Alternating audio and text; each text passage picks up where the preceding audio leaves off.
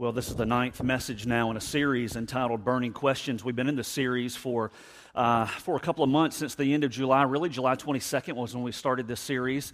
And some of you that may be here for the first time today or maybe last Sunday, you're wondering what's up with the question mark.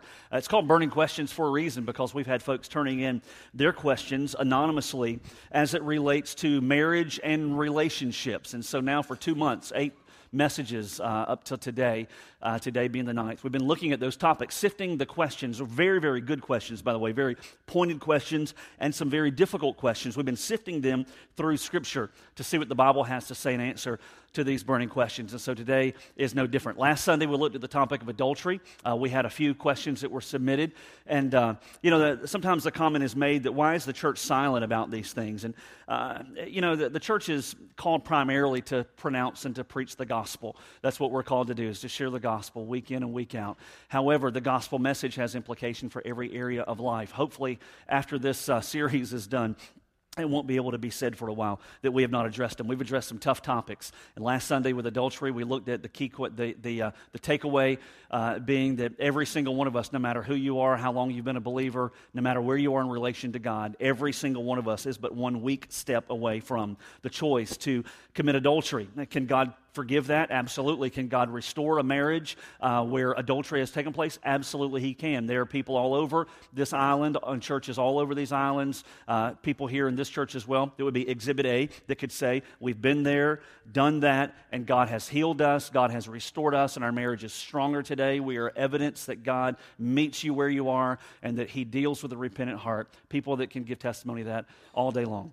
But we want to avoid that, if at all possible, to not have to walk through that valley. And so we dealt with adultery last week. Today, we're going to deal kind of with the part 2, so to speak. I don't ever really typically share 2-part messages, but today is kind of the unofficial part 2 in looking at how to adultery-proof your marriage. And so, looking at the questions that were submitted, let's take a look real quickly at the questions that were turned in some weeks ago that deal with adultery-proofing one's marriage. Let's go ahead and bring those up.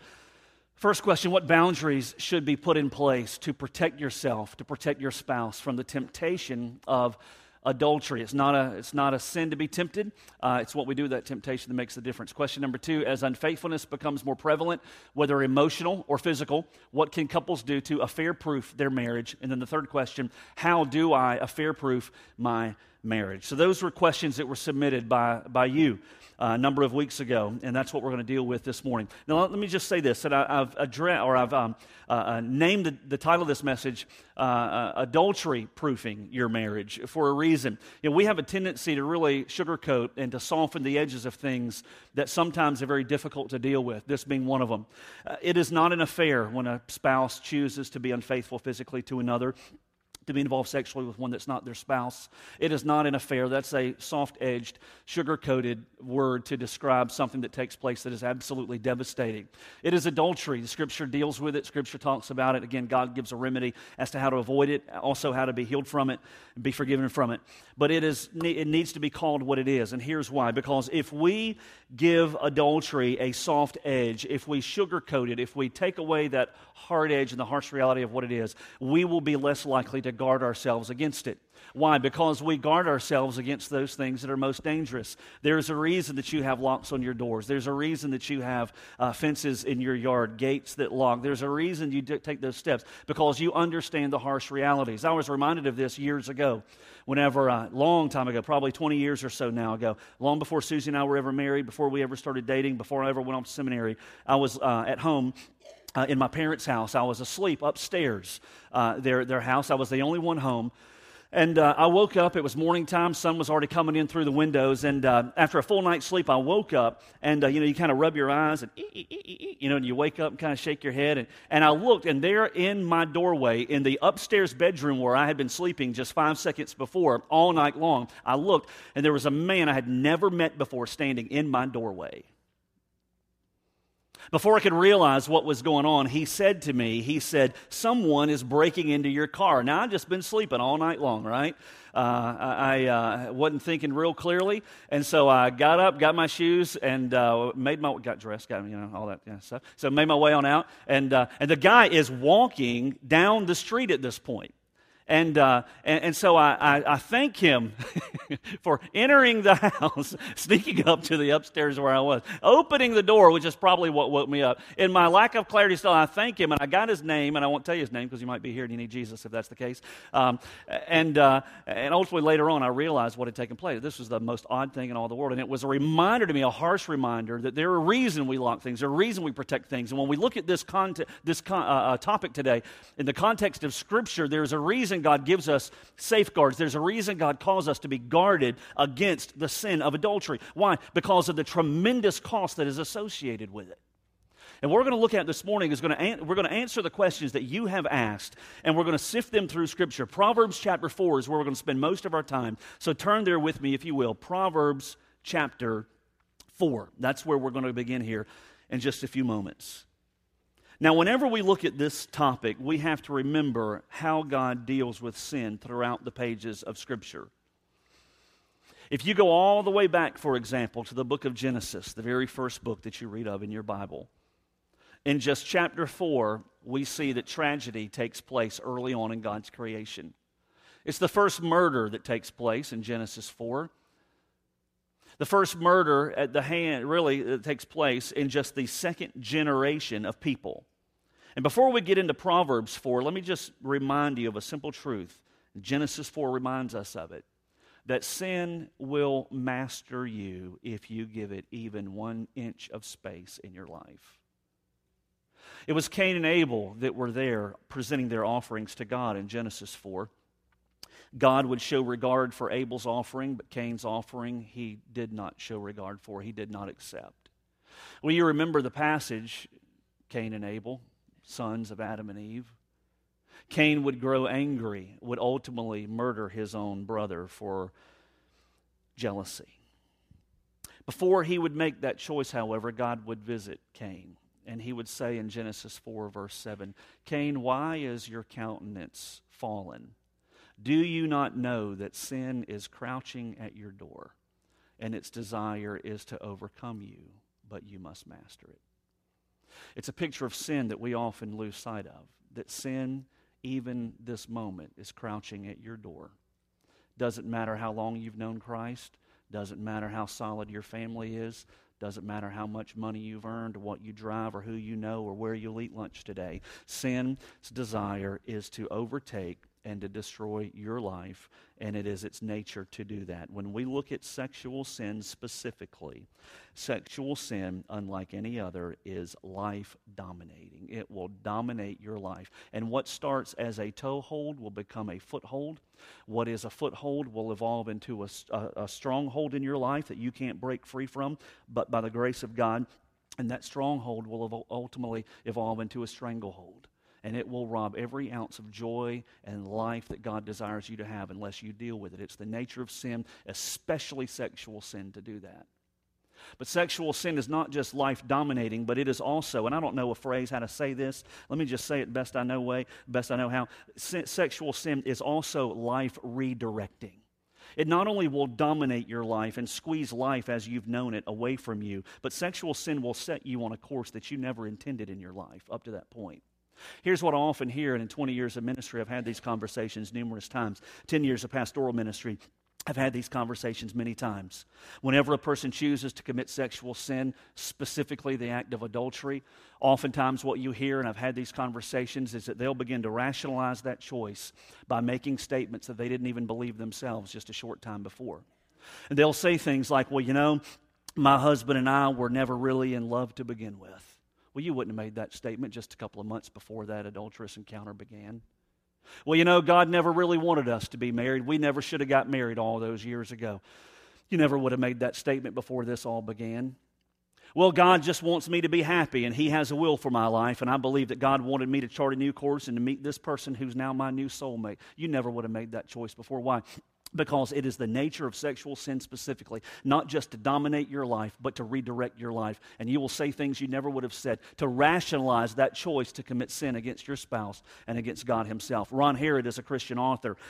He's written a book about marriage as home improvement. And this Christian author has put together the steps that I'll deal with real briefly because of the sake of time. I just want to lay out some steps of how an adulterous encounter really ultimately takes place. It is a progression.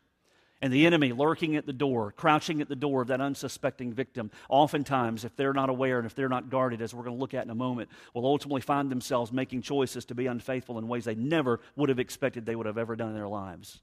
It often starts with an alertness. You know, whenever you were single, you were alert. For those of you that are married, for those of you that are unmarried, you have to be careful and listen, because either one day you will be married or you may face yourself under this temptation with a married person. And for the person who engages in an adulterous encounter, it often starts with an alertness. It is a sense of an affection for a person that you meet, a person that you encounter, maybe in the workplace, it may be in your community. You may cross paths some way, randomly, so to speak. And yet there is some form of an attraction. There's an alertness there that has to be dealt with at the very beginning. Oftentimes that alertness will begin to evolve into like flirtatious comments and things of that nature, but there is a chemistry that is there that, if gone unchecked, will begin to take its next step of progression, often very rapidly. It begins with an alertness, but the second step into the looking at the anatomy of an adulterous encounter is that alertness ultimately becomes basically unplanned meetings. But they're only unplanned by one party. The other orchestrates them the best that they can. It may be a person in the workplace, and you make sure that y'all are at the same meetings at the same time, even though you're married. It may be a person at the gym, and you know their schedule, and you make sure you go there for your workout at the same time that they go on their days to work out. It may be some other seemingly innocent event that takes place, but you know the schedule, and you know how to make sure that your paths intersect.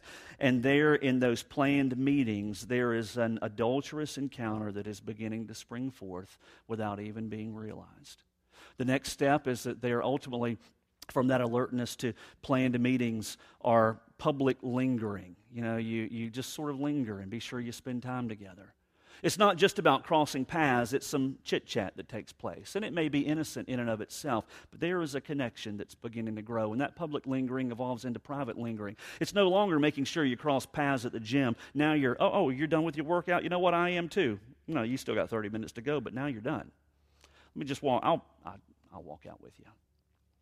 2 minutes, 3 minutes, 5 minutes, 10 minutes. You're just chit-chatting just a little bit, and the enemy is just lurking at the door.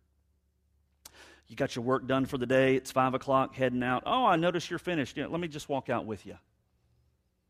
And before long, that private lingering ultimately begins to grow in and of itself. And it begins to be nurtured. Oftentimes in that private lingering, there is an emotional connection that takes place that ultimately cannot be denied. However, at that point, very few are willing to own up to it. That private lingering evolves into purposeful isolation. You are no longer just lingering. You are setting up and orchestrating events where you will be alone together. That is the next step of progression. You say, Brooks, this is foreign to me. Listen, you did all this when you were single, right?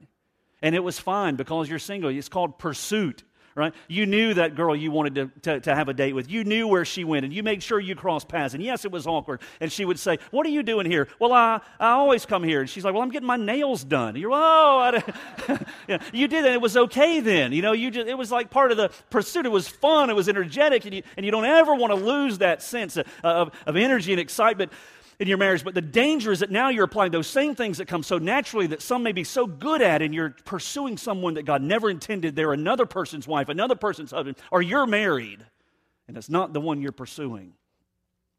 And yet you set up and you orchestrate to where now you are alone together. And typically at that point, it is not uncommon for there to be physical involvement, maybe hand-holding.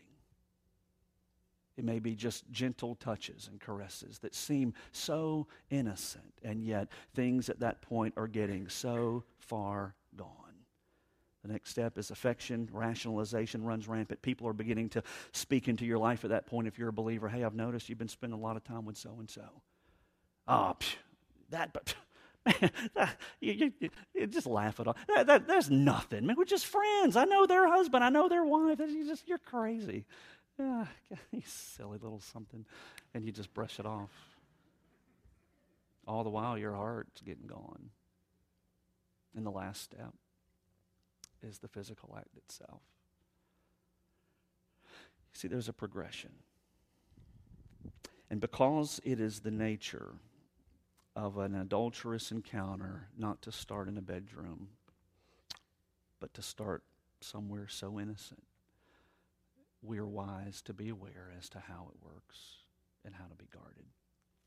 Proverbs chapter 4, as we'll see here in just a moment, gives some very practical steps for us to take.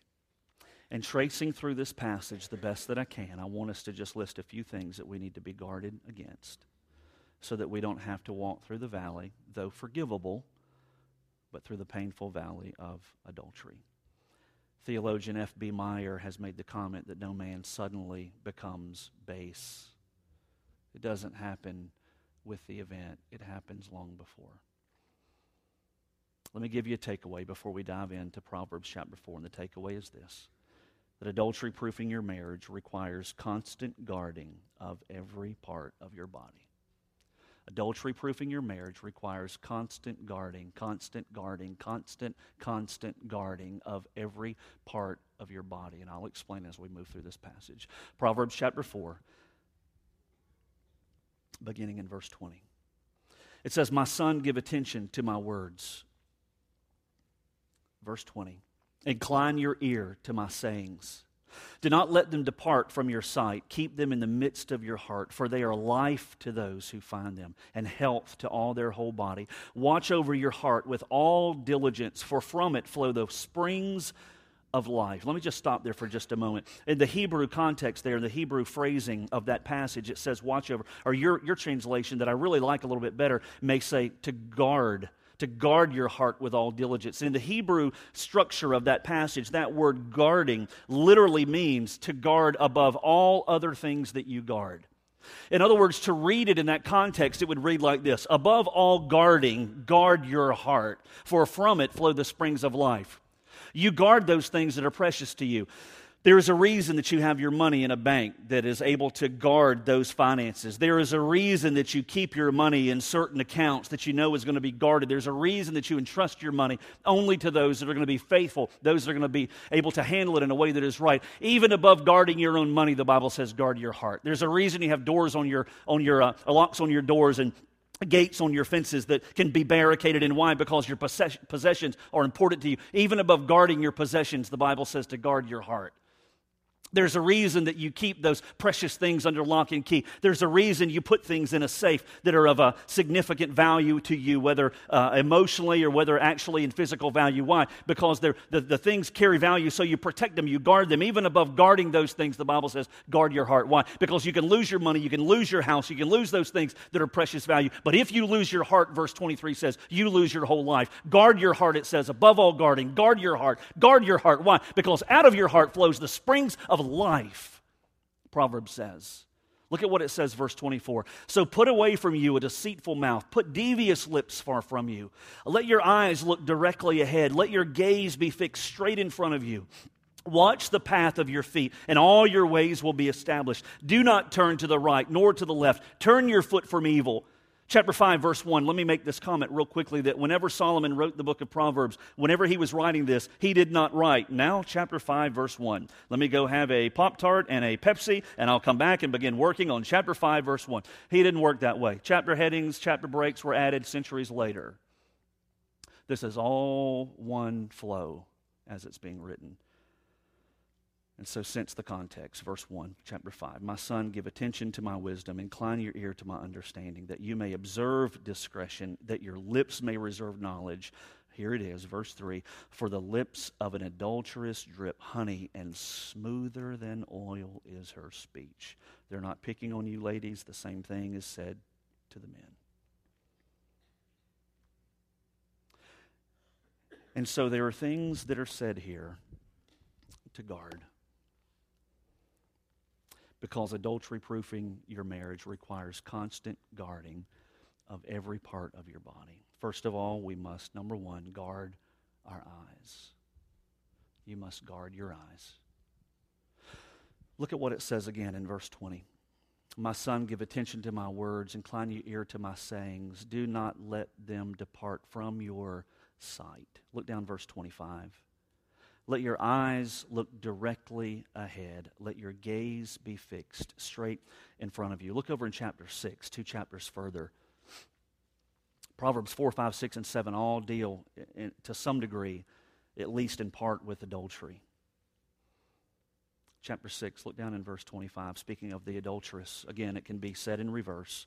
Speaking to the woman in light of the adulterous man, it says, do not desire her beauty in your heart, nor let her catch you with her eyelids. You see, for men specifically, the first gate is the eye gate. God has created us. It's not a bad thing. It just needs to be guarded and protected. God has created us as visual creatures. And for the person, for the marriage that will be guarded against adultery, the first step of guarding, so to speak, is going to be guarding the eyes. 2 weeks ago, I dealt with the issue of pornography. I won't go through that specifically. Messages on our website. You can listen to it, and I hope you would if you weren't here on Sunday. But we talked about the issue of pornography. Chuck Swindoll, longtime pastor, author, Christian speaker, radio messages all worldwide practically, it seems. Been in ministry for for decades. Don't tell him I said that as though he knows me. He's in good shape for 220. But Chuck Swindoll been in ministry for decades, for a long, long time. He made the comment, and this has stuck with me since I heard it probably a year ago. He made the comment that of all the people that he's counseled that have dealt with adultery, and you can imagine with a national audience, an international audience on the radio, this noted pastor and author, you can imagine the people he's counseled that have walked through adultery in the decades he's been in ministry. He said of the people that he has counseled in adultery, the men specifically, he cannot remember even one single time where that adulterous decision was not preceded by some trafficking in pornography. Does it mean every person who views pornography will one day commit adultery? Doesn't mean that at all. It's not what was said. But looking at it from the reverse, for those who choose to commit adultery, at least in his experience, and I believe it would bear witness for most who study these things, that where adultery has taken place, it typically is preceded by pornography. The eye is not guarded, and what comes through the eye ultimately makes its way throughout the remainder of their body. And so we have to be mindful to guard the eyes. Job said in Job 31 verse 1, he says, I have made a covenant with my eyes not to look upon a woman with lust in my heart. That was Job's covenant. He was the most righteous man alive at the time, and it was stated in the book bearing his name. So how does that play out for us? Let me just say we have to learn to guard our eyes. Practically, that means you learn to bounce your vision. You see, guys, you can't help what you see. You can't help the first look. It's the length of that look and the second look that will get you. David, 2 Samuel 11, could not help the fact that a woman who was beautiful in appearance chose to bathe on her roof just a short distance away. For him to come out on his palace roof that day or that evening and to look over and to see her, God did not count that as sin against him. He couldn't control that. It was the length of the look and the second look that would get him and would send him beckoning for her to come to him, that would ultimately unfold to and evolve into adultery and murder and a year of running from God.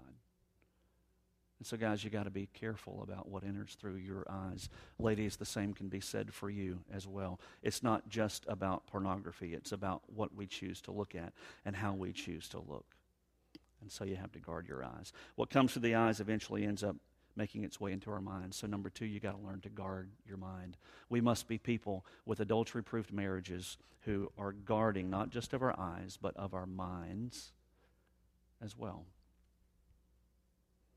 You don't have to turn here, but just listen to what it says in 2 Corinthians chapter 10, verse 5. It says, we are destroying speculations and every lofty thing raised up against the knowledge of God. Listen to this.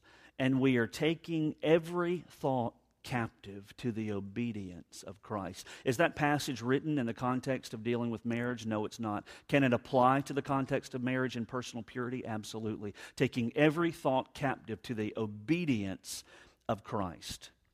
How does that translate? It translates this way: never allow yourself to entertain any intimate thoughts of anyone other than your spouse.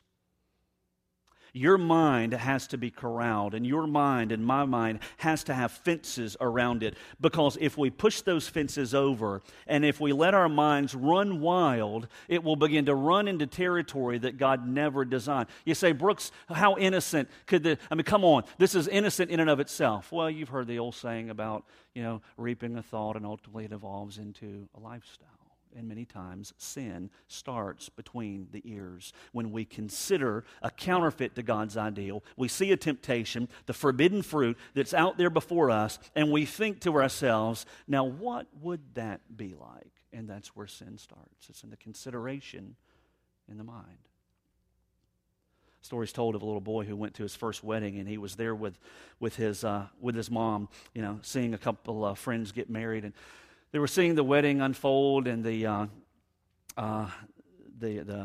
bride came down with her father, and the father gave her away, and then the rest of the ceremony continues. The pastor speaking, and songs are being sung. Well, then the couple, the bride and groom, come up to the platform, and they come over to this area where there's a big candle right in the middle. You've seen this, and they have two candles on either side, and on both sides of that big candle, those candles are burning. And so, as is often the case with a unity candle in a ceremony, the bride and groom come over and they light the unity candle in the center, and then they extinguish the candles on either side, signifying that they have now broken out from their relationships with their mother and father to form a new family structure as a husband and wife. And so the mother out in the congregation looks down at her little boy, and she says, with this teaching moment there, she says, "Son, do you know what that means when they blew out those two candles?" And he said, "Yeah, Mom, I do." And she said, "What does it mean?" And he said, "It means that you can't have any more old flames." That's pretty wise. You got to guard your mind. Adultery is progressive. Starts with the eyes.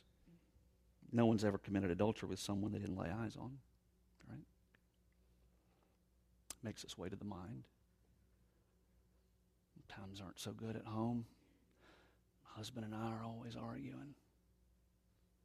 Boy, that guy at work seems to be so sensitive.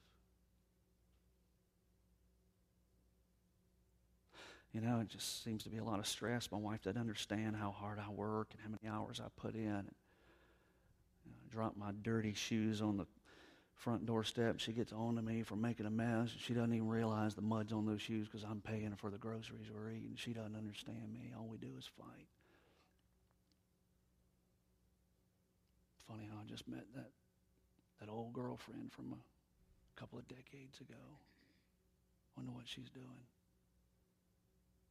And in the mind, like fishing for catfish off a dock with a little float out there, and you get that nibble. That's all she wrote. So you got to guard your mind. You got to corral those thoughts, lest you be next.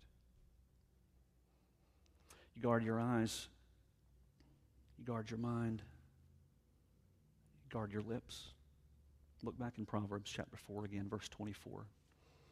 Proverbs 4, verse 24. Put away from you a deceitful mouth, and put devious lips far from you. You say, Brooks, how does this apply? You have to be careful. We have to be careful how we speak to those of the opposite sex to whom we're not married.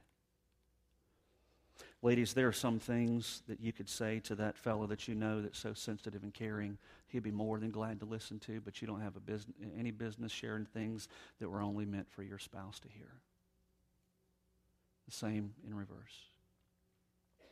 There are some issues of the heart that are of such a sensitive nature, that are so personal in nature, that you don't have any business sharing with someone that you're not married to. And ladies, you have to be very careful about this specifically, because you, where men are wired more visually, you are wired by and large more emotionally. And where your husband may not be the type that is able and willing to sit and listen, and where your husband may not be sensitive to your needs, there will be other men out there who are, and you have to be careful, you have to be guarded, that you don't allow your lips to say things to them to get the response that you long for at home, that you would get the return that you long for from your own husband. You have to be very guarded that you don't use your lips to share things that need not be said, but to your own spouse. And guys, let me just say this as well for us, is that in the same way, along that same vein, we have to be very careful how we speak to members of the opposite sex. There is no place for coarse joking or jesting. There is no place for flirtation, because you never know who might be willing to take you up on what you say in a suggestive way. And you may be very surprised of the people that your flattery will get you anywhere.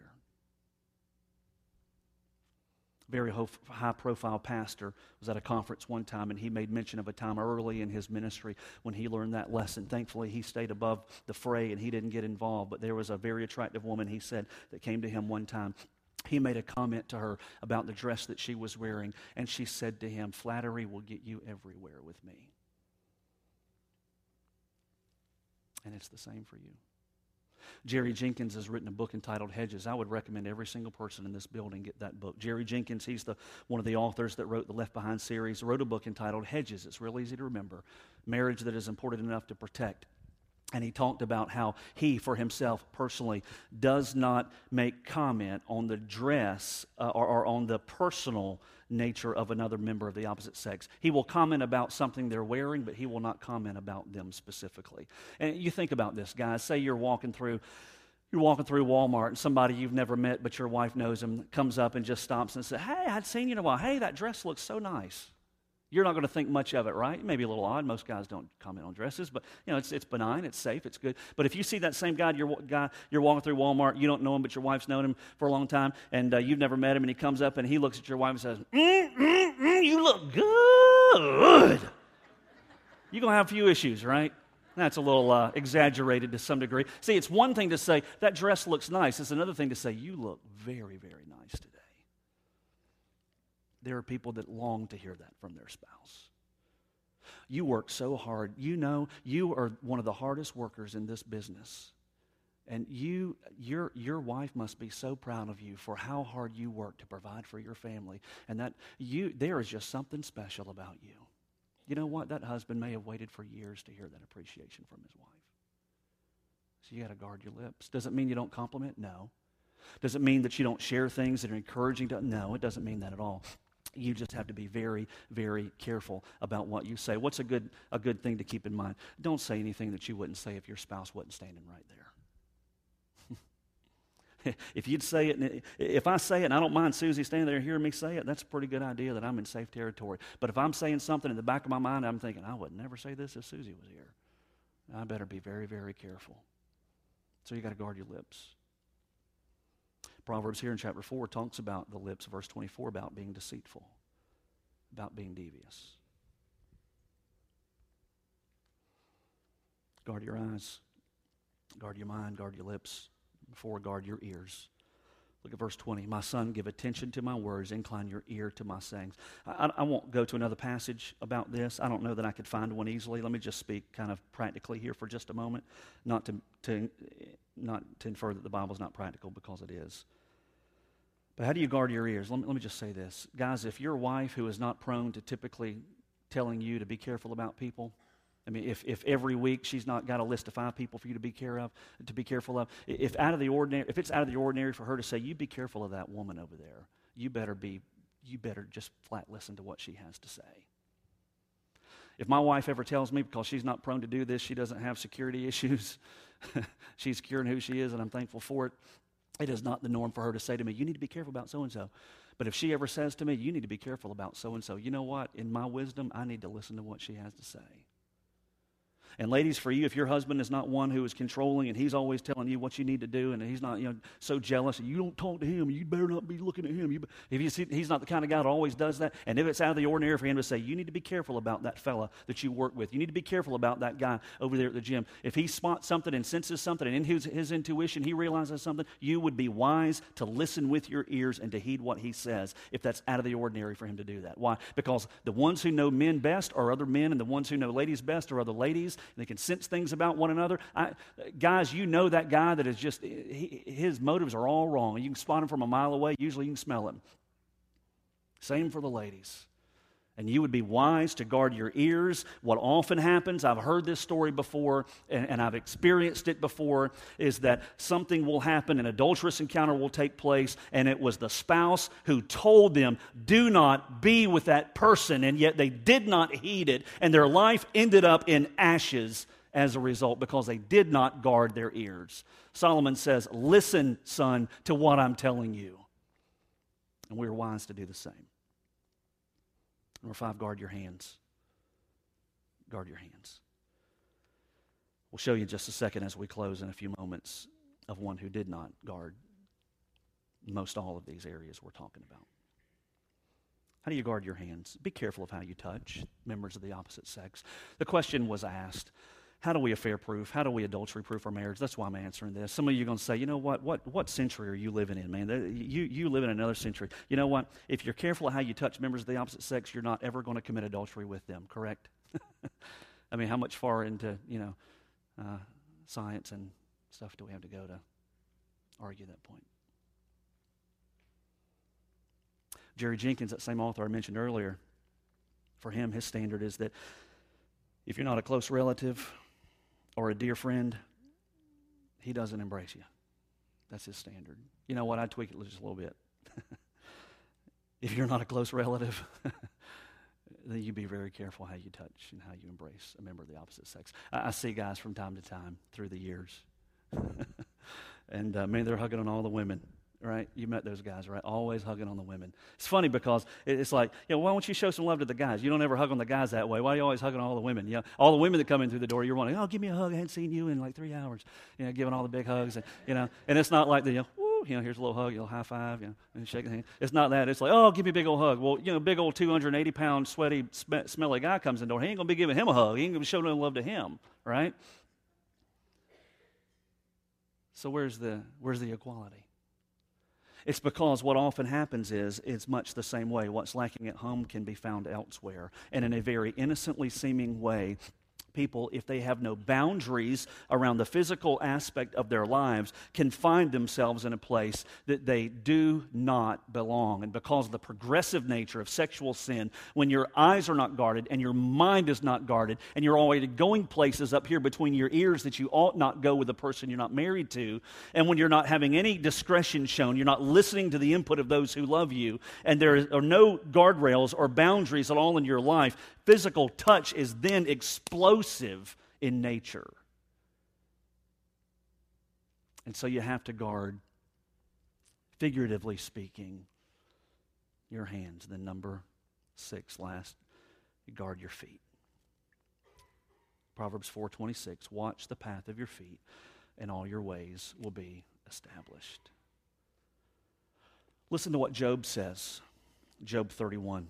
Verse 9, he says, if my heart has been enticed by a woman, or if I have lurked at my neighbor's doorway, may my wife grind for another. It's a reference to slavery, the grinding of wheat. If I've done this, may my wife become a slave and let others kneel down over her, for that would be a lustful crime. Moreover, it would be an iniquity punishable by judges. Job, what are you talking about? What would be an iniquity punishable by judges? What would be a lustful crime? If I lurk at my neighbor's door, he says.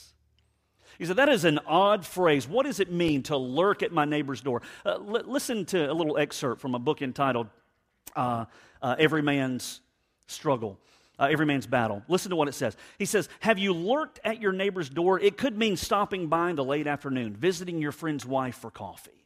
enamored by her wisdom, her care, her sensitivity. You felt sorry for her as you've commiserated together over her insensitive, brutish husband, and you held her as she cried. You were lurking at your neighbor's door. How do you lurk today? Is it possible to even do that? Let me just, my time is just about gone. Let me just say this, and then I'm going to move on. There are ways to lurk at your neighbor's door today, as Job spoke of, as I just read of, that did not exist just a few short years ago. You lurk at your neighbor's door in a way that is improper. Whenever you are in contact with a spouse of another person, whether it be through Facebook in a way that is inappropriate. It doesn't mean you can't have Facebook friends, but whenever you go on Facebook, for example, you think, I wonder what so-and-so is doing. It's been a long time. And you know in the back of your mind that there's an interest there. You are lurking at your neighbor's door. Does it mean when a member of the opposite sex sends you a friend request, you have to deny? No, it doesn't mean that. You know your heart. You know where your weaknesses are. You know where your vulnerabilities are. You know where you have no business going, that whenever there's a way to show good Christian love that is proper, that is properly motivated, and then there's a way to cross that line into areas you don't need to go. You know where that is. Just don't go there. You know the vulnerabilities of your own life and the vulnerabilities of other people's life. You know what your motives are more often than not. There are places that you can't afford, lines that you cannot afford to cross. Chat rooms, emails, texting, the whole 9 yards. There are opportunities that exist still today for unfaithfulness of the heart that didn't exist just a few short years ago. You would be shocked and amazed at the number of marriages that suffer because of virtual infidelity. So you got to guard your feet. Look with me as we begin to close to chapter 7 of the book of Proverbs.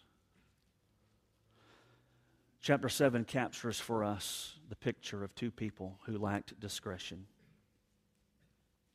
who did not guard the various areas of their own bodies, and would pay for that in ways they would have never imagined. Proverbs 7, verse 6. He says, "For at the window of my house I looked out through my lattice," the writer of Proverbs says, "and I saw among the naive, I discerned among the youths, a young man lacking sense, passing through the street near her corner. And he takes the way to her house. He didn't guard his feet. In the twilight, in the evening, in the middle of the night, and in the darkness, behold, a woman comes to meet him, dressed as a harlot, cunning of heart. She is boisterous and rebellious. Her feet do not remain at home. She is now in the streets, now in the squares, lurks by every corner. And so she seizes him and kisses him. And with a brazen face, she says to him, I was due to offer peace offerings. Interesting that she has spiritual conversation. Today I've paid my vows. Therefore I've come out to meet you, to seek your presence earnestly, and I found you. I've spread my couch with coverings, with colored linens of Egypt. I've sprinkled my bed with myrrh, aloes, and cinnamon. Come, let us drink our fill of love until morning. Let us delight ourselves with caresses, no guarding of the hands. For the man is not at home. That's a reference to her husband. He's taken a bag of money with him. He's gone on a long journey, and at full moon he will come home. With her many persuasions, she entices him. With her flattering lips, she did not guard her lips. She seduces him. He did not guard his mind. And suddenly he follows her as an ox goes to the slaughter, or as one in fetters to the discipline of a fool, until an arrow pierces through his liver. As a bird hastens to the snare, so he does not know that it will cost him his life. He's lost his heart. So therefore, my son, listen to me and pay attention to the words of my mouth. Do not let your heart turn aside to her ways. Do not stray into her paths. For many are the victims she has cast down, and numerous are all her slain. Her house is the way to Sheol, a reference to the grave, descending to the chambers of death. Adultery-proofing your marriage requires constant guarding of every part of your body. With heads bowed, eyes closed this morning. I understand, as is often the case, that I speak to a variety of people. There are those who are married, or you're single, and you've never given a second thought to this. It's never been an issue. The enemy knows your weaknesses. He knows your vulnerabilities. And as he waited for Moses for decades, he will wait as long as it takes for you. You are but one weak choice from adultery. So be guarded. For others, you've made this decision and you've felt the sting and the heartache and the betrayal and how could I have ever done this? And maybe even for you, you made the choice and yet you seem to hurt as much as everyone else. Your cry of your heart is, can God ever use me again? Can God ever forgive me? Can He ever cleanse me? And He can. It starts, as we looked at last week, with your repentance. Being honest with God, owning what you've done and letting Him bring that forgiveness to your life. For others, you've been hurt by adultery. For every single one of us, we serve a God who meets us where we are, who heals, who restores, who forgives. Oh, but He would much rather that we just put the fences in place and the guardrails in place, the boundaries in place, and that we guard every part of our lives, virtually every part of our bodies, so that the marriage that He gives us cannot be attacked by anything. Above all, guard. The way you do that is through a relationship with Christ, a life that is yielded, practical steps. For some today, the first step is to give your life to Jesus. You know, He died for you in your place. Knowing your sin even in advance, He died to pay the penalty, the cost. And for you today, where you sit, He'll forgive you of everything you've ever done. If you'll just turn from that sin and invite Him to come in and to take over and to forgive you. And so what's the decision that God will have you to make today? Oh, there is one there. So what choice is it for you? What stake will you drive in the ground to say, this is what I do today? Lord, have your way, we pray. Give us the direction and the hearts to follow. For it's in Jesus' name we ask. Amen.